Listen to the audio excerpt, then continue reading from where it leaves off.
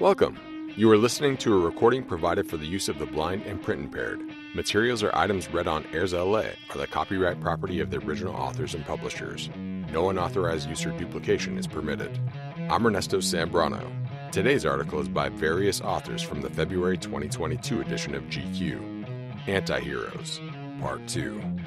Please note, this is a men's magazine and as such may include offensive topics or language. Number 11. Kimi Räikkönen by Will Buxton. Iceman is his nickname because he comes from Finland, a cold place, but he also seemed a fairly cold person. This is the kid who turned up giving monosyllabic answers as part of his disdain for the press, who was fast asleep half an hour before his first qualifying session. He joked about taking a shit when Michael Schumacher was being given a Lifetime Achievement Award, but it underplays how seriously he took it. He had a singular focus, which was to drive cars as fast as humanly possible. The other bullshit? He never had any time for it. Formula One hasn't seen anyone like him since James Hunt. All Ferrari drivers usually have to learn Italian so they can speak to the Italian press. Kimi never bothered, so he could never be forced into talking to them. He went and drove rally for a bit, and famously would have the car in a ditch or in a tree within the first 150 meters. He was all or nothing. Number 12. Michael Vick by Zach Barron.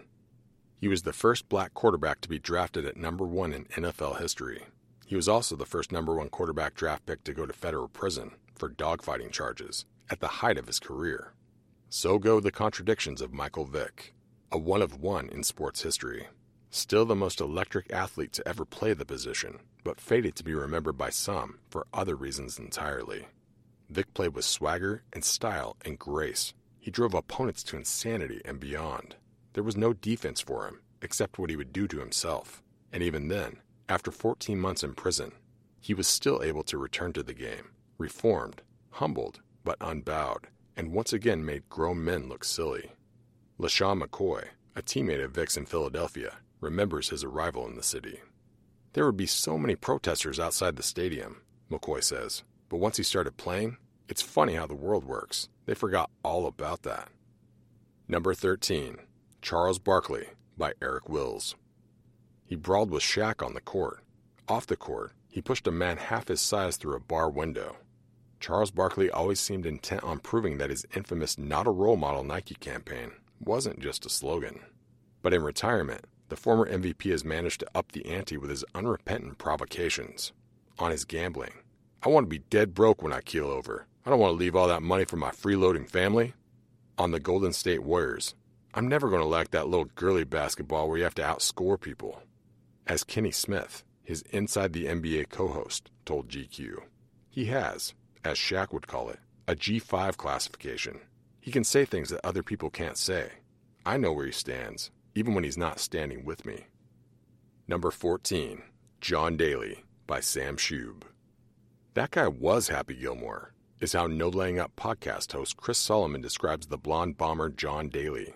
Raised in rural Arkansas, Daly was a hellraiser from the moment he entered the golf world's consciousness. He came in with a mullet and a mustache, Solomon notes, as the final alternate for the 1991 PGA Championship field. He drove overnight to get there on time, and then won the thing with a howitzer of a swing that revolutionized the sport. People think Bryson DeChambeau blows the field away. He blew the field away more then than Bryson currently does, which is jarring to think, Solomon says. And Daly did it with his own unique brand of panache, hitting balls shirtless or off of beer cans, in practice or rocketing drives inches over the heads of fans in the grandstand. He's still finding ways to upset the golf establishment. Each year, come Masters time, Daly stations his RV in the parking lot of a Hooters just down the road from the world's most esteemed country club, where he autographs just about anything put in front of him. In 2019, Augusta National bought the land that Hooters sits on, but Daly isn't going anywhere just yet. Number 15. Pete Rose by Pete Rose, as told to Clay Skipper. What do I have, 26 or 27 Major League records? The best record I have is playing in 1,972 winning games. Someone's got to win and someone's got to lose. My philosophy is, let the other guy lose. A lot of guys played hard, don't get me wrong, but I played different than most guys. Not 3 days a week, not 5 days a week. I played different every freaking day. And when I managed the Reds, my goal every night was to win the damn game. See, I picked the wrong vice. If I'd done drugs, they'd have given me a second chance. But I gambled. I was wrong, no question. I made a mistake, but everyone makes mistakes. The penalty don't fit the crime. I've been suspended over 31 years. I've heard of guys that killed somebody and they're out of jail after 20 years. I'm still in jail. 31 years. Because I made a bet. I bet on baseball. That's not my legacy. My legacy is I won more games than anybody, got more hits than anybody, scored more runs than anybody. I was at a banquet the other night and a guy asked me, "What do you think you'd hit if you were playing today?" I said, "Probably 228 to 235. And he said, "Wow, the pitchers are that good?" I said, "No, I'm 80 fucking years old." Number 16, Gabriel Medina by Chris Gaomali. Surfers are a chill bunch, the kind of folks genetically predisposed to lounge in the sun with guitars and fruity strains of indica. But occasionally, an apex predator emerges from the haze. A guy like three-time world title winner Gabriel Medina, who is beloved in his native Brazil and despised just about everywhere else. On land, he's a smiley 28-year-old who likes video games, but in the water, he's a ruthless competitor. Take the 2017 Pipe Masters. His opponent, Kelly Slater, was standing in the barrel of an enormous backdoor wave on which he could have scored a perfect 10. So Medina did something highly tactical, or highly unsportsmanlike. He burned Slater, his idol, by dropping in front of him. The two almost collided, nixing Slater's chances of scoring enough points to prevail. Medina won the heat, but fans online were incensed, calling him a disgrace. "I could be going against my best friends. I'm there to win," Medina once said. "It's in my blood." Number 17, Asashoryu Akinori by Kigo Amamiya. It only took 4 years for Asashoryu Akinori, a young Mongolian man with the agility and fighting spirit of a prey-hunting wolf, to rise to the top of the deeply traditional Japanese world of sumo wrestling. Known for his impassioned outbursts, his gutsy poses in the ring, and his struggles outside of it, Asashoryu was a far cry from the image of the Yokozuna, or sumo master, as a man of restraint and discipline. Yet his dynamic fighting style and carefree smile drew in countless people. Even the elders who relentlessly criticized his impropriety came to regard him as a natural-born charmer. 12 years have passed since his sudden retirement, and the sport still misses the sense of possibility and surprise he brought to it. "I've been told to be dignified, to be refined," he once said. "But once I stepped into the ring, I felt like I had to be an ogre." Number 18, Jack Lambert by Eric Wills.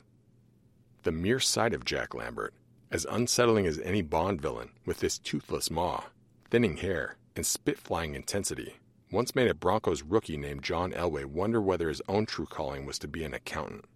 Terrorizer of quarterbacks everywhere, Lambert embraced his odious image.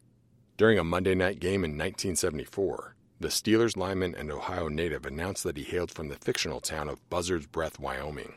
After flattening Brian Sipe along the sidelines a few years later, the first of 2 fine-inducing hits on the Cleveland quarterback, Lambert told Howard Cosell that if they wanted better protection, quarterbacks should wear dresses. In retirement, he guarded his privacy with the same intensity that animated his Hall of Fame career.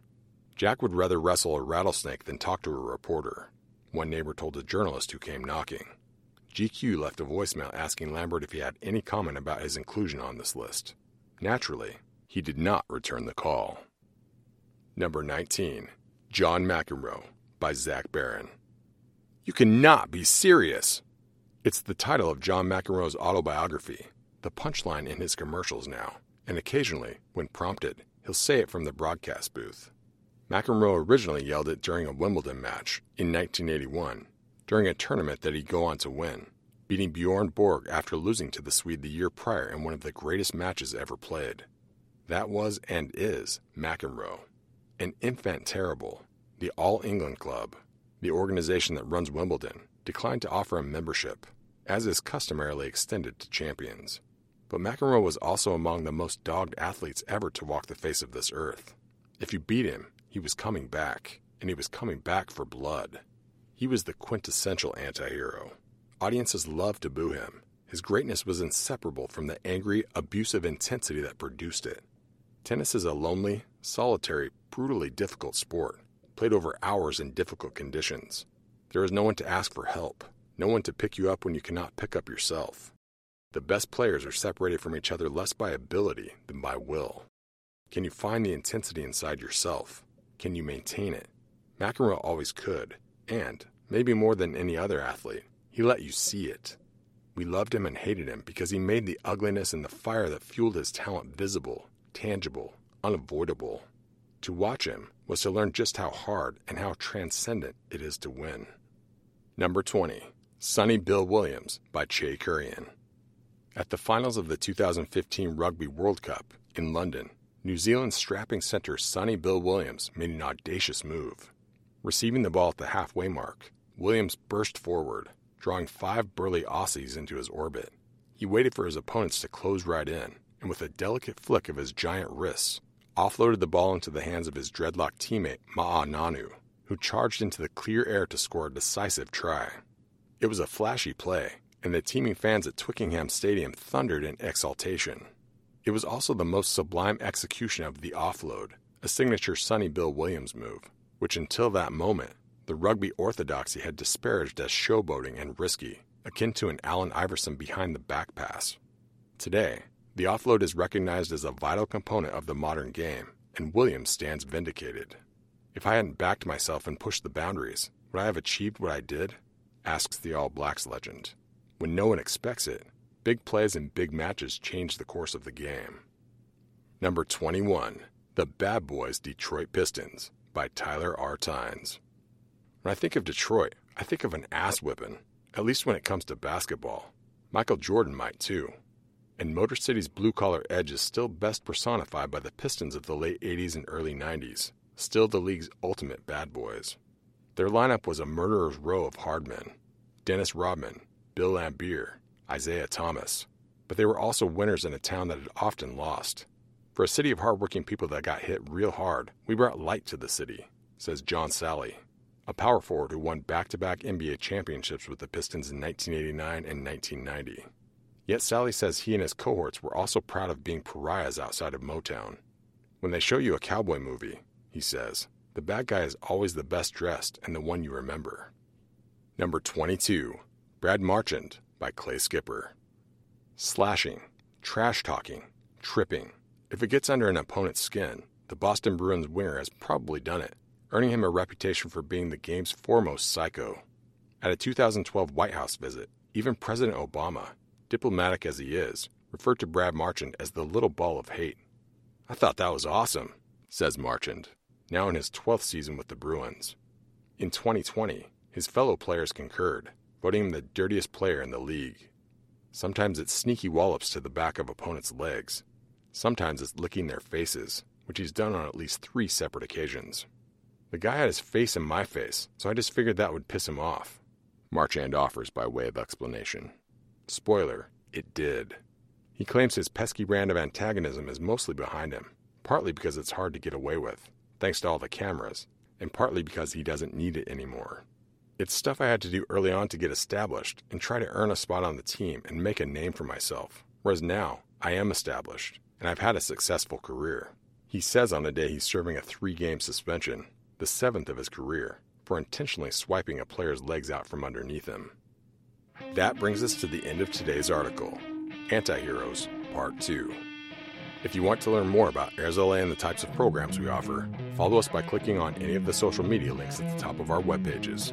If you like what you see or hear, please click the like button. This podcast is for the sole use of our blind, low vision, and print-impaired listeners. Any unauthorized use is prohibited. I'm Ernesto Zambrano, and I'll be back soon with another article. Thanks for listening.